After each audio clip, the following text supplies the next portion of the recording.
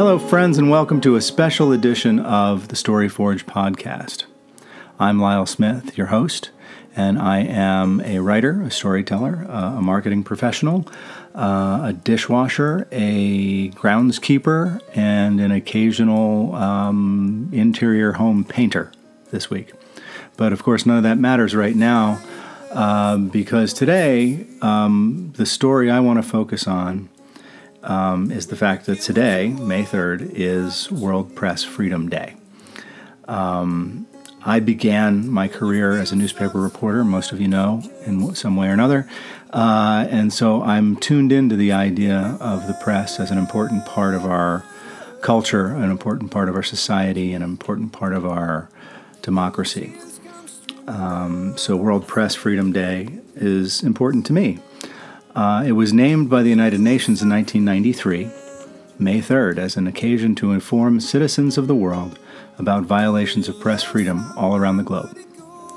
It was created and managed by UNESCO, that's the United Nations Educational, Scientific, and Cultural Organization, as a reminder to governments, all governments, of the need to respect the institution of the press and a commitment to freedom of the press and professional ethics.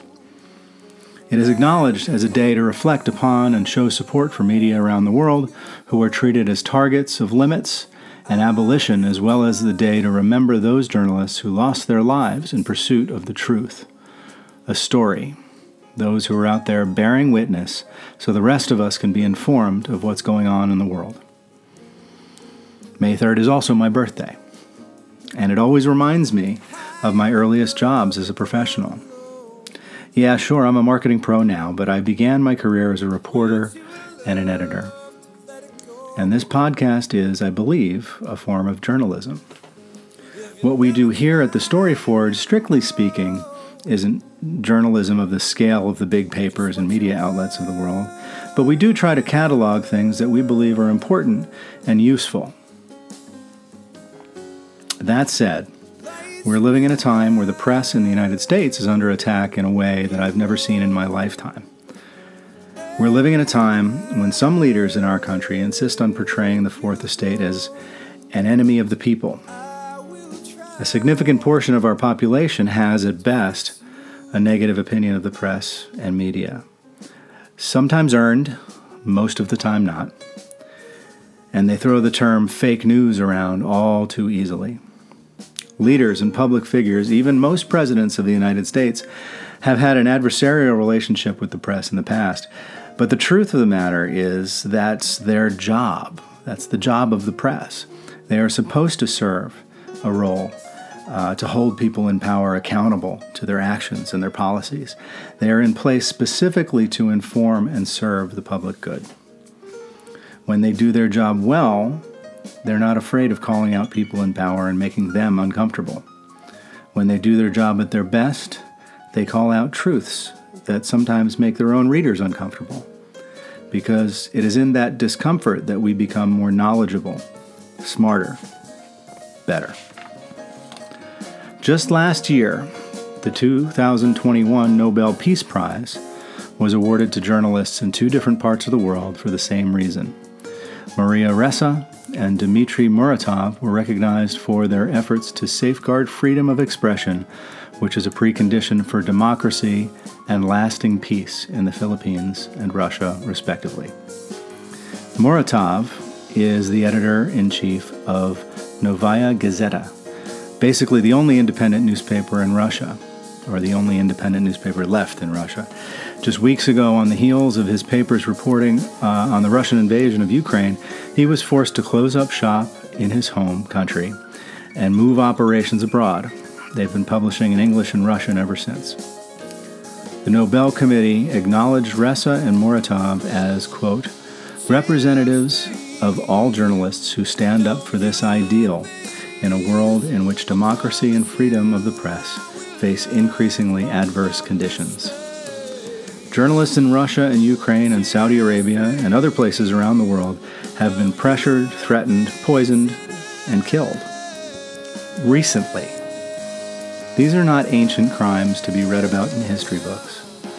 Jamal Khashoggi A journalist working for the Washington Post was killed and believed tortured and cut to bits with a bone saw when he entered the Saudi Arabian consulate in Turkey in 2018. By all reports, the crime was ordered by the Crown Prince. Reporters around the world put themselves in grave danger every day to bear witness for the public good. American journalists generally live safer lives and cover safer beats, but over the past few years, even here, within our borders, the press has experienced fascistic attacks unlike anything we've seen in our history.